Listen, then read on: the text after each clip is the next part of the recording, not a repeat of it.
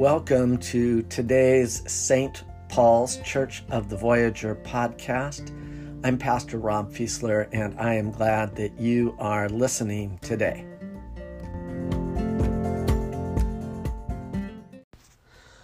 On the Monday evening before Easter, I had a strange dream. I was preparing to enter into an immense sanctuary where I was to give a keynote presentation at a large church leadership conference. Now, I felt really good as I entered into the packed room. I wasn't nervous at all. And so I began with some extemporaneous interactions with the crowd of pastors and the other church leaders who were there. And I sensed that they were just hooked. But just before I launched into my prepared remarks, I realized that I needed to exit the room to grab something I'd forgotten to bring in with me. After I exited, I was suddenly disoriented, and I could not figure out how to get back inside. I saw someone on the church staff. They had an official name tag and all, but when I asked for directions back to the main assembly hall, she said she didn't know. I continued to seek help, all the while trying to figure out how I'd reframe my talk in such a way that would indicate that my absence had been part of my planned presentation all along. I finally found a security guard who could guide me back to the sanctuary. And as we walked, I noticed that this guard was a bit overweight, disheveled, and his shirt was slightly untucked. He also walked with a slight limp, which meant we were not getting back to the room as quickly as I wanted to. When I asked him his name, he gave the strangest name I had ever heard. It was so strange, in fact, that I immediately knew that I'd never remember it. And some people know that I'm pretty good with names. Well, just then I woke up, which means I never got back into the room to offer any of the presentation that I had prepared. Laying in bed, I pondered the dream and what it meant, because I don't usually remember my dreams in such vivid detail.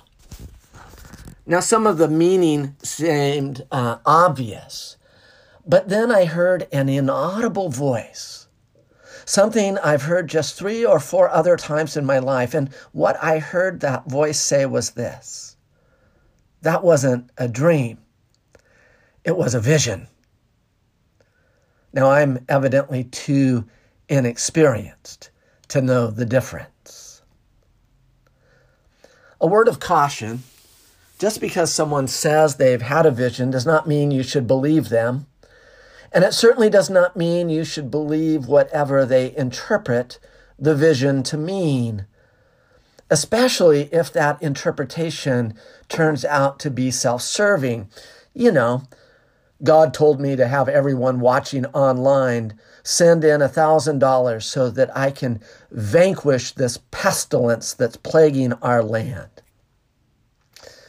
You know, I am both amazed and perplexed that there are so many audacious pastors out there who get away with such things, accumulating massive wealth at the same time. Biblically speaking, I just don't think there's a time when anyone called by God is really delighted about God's call on their lives. I think of Moses and how he resisted, and then how he never actually got into the promised land. When I was in seminary, the dean told the story of a farmer who went into his cornfield to see if it was ready for harvest. The clouds opened up before the farmer, and 2 stone tablets descended on rays of golden light. On one tablet was inscribed the letter P. The other tablet was inscribed with the letter C. The farmer interpreted this to mean that God was calling him to preach Christ. And so he headed off to seminary.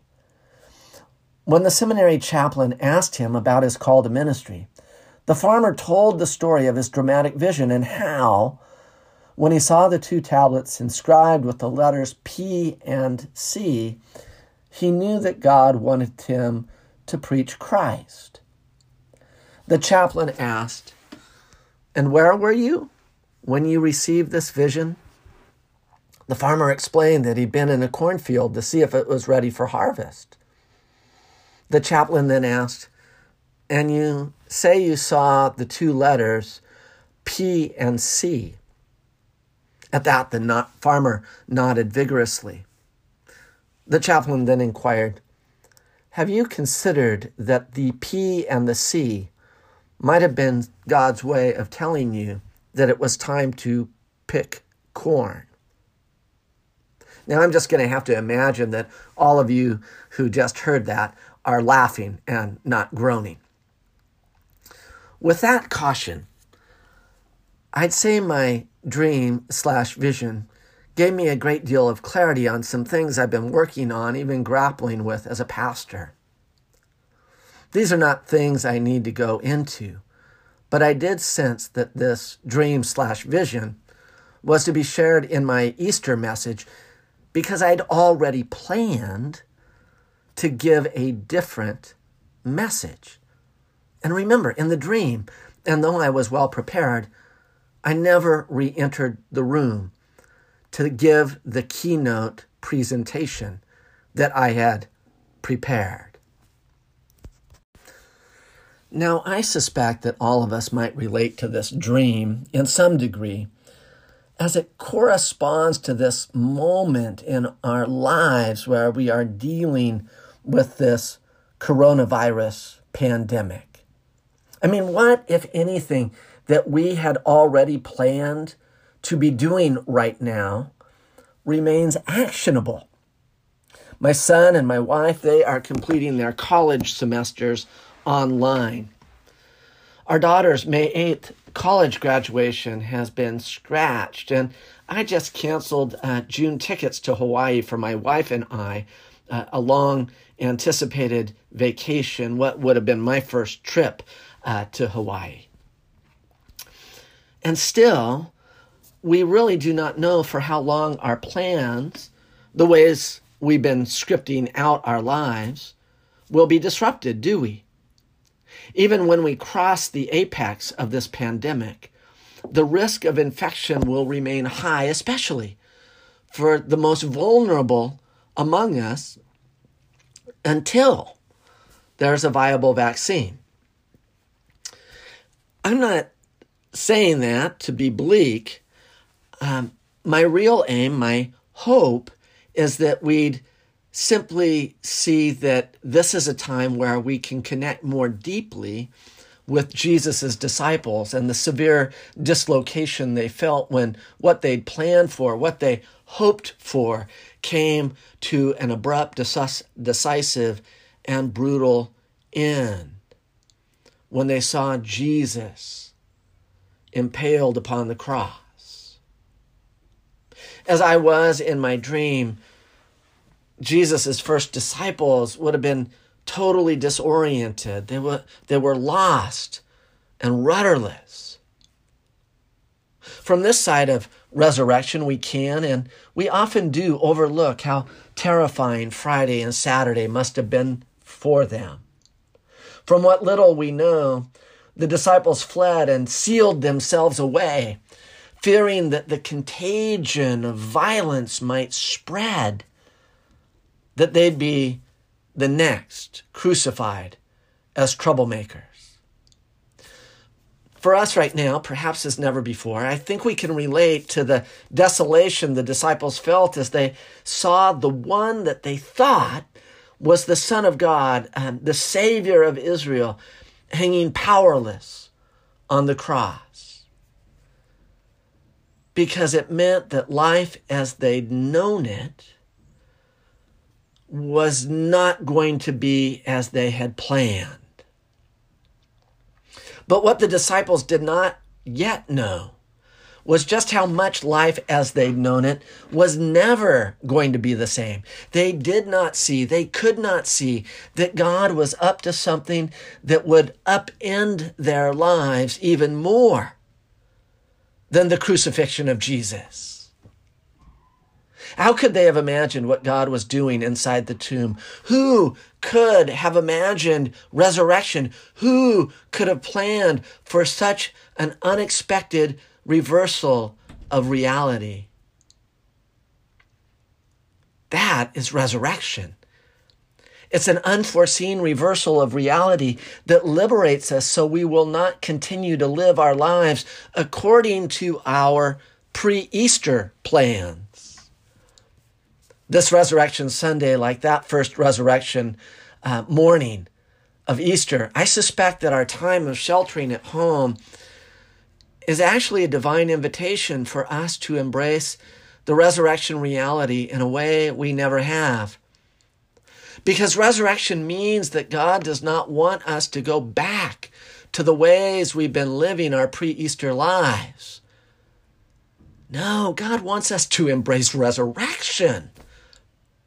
And what is vital, listen carefully, my friends, is that we need to see that Jesus had been living a resurrection life all along. He is the way because his whole way of living and giving is the way. Jesus has shown us up close what it means to love the right things in the right ways. And this is why Peter, in his sermon in Acts, does not just talk about the cross and the resurrection. No, Peter talks about Jesus' anointing with the Holy Spirit and his ministry of doing good and healing brokenness. It is Jesus' entire life and teaching, not just his death and resurrection, which matter. That's why Peter's sermon in Acts 10 covers all of that. So again, listen carefully. Jesus' resurrection is not only an affirmation that our future, our destiny beyond death is a life with God. No, the good news is way better, way bigger than that. The resurrection is also, perhaps even more, a vindication and affirmation of everything Jesus did in his entire life and ministry before anyone made the mistake of thinking that they could stop what God/Jesus was doing by nailing him to a cross. What this means, brothers and sisters in Christ, is that God is inviting us to live resurrection lives here and now by sharing Jesus' entire view of God and the world as proclaimed in the Gospels. As Dallas Willard writes, I think it's in his book, The Divine Conspiracy, Willard writes, to Jesus' eyes, everything in the world was God-bathed and God-permeated. So do you know why Jesus hung out with prostitutes and tax collectors and other sinners? Because he never once saw those people as prostitutes or tax collectors or sinners. No, Jesus looked at them and saw the image and likeness of God looking back into his eyes. And in resurrection, God is inviting us to see everything and everyone in a whole new way. Through the grace-filled eyes of Jesus, his Son, and our risen Savior.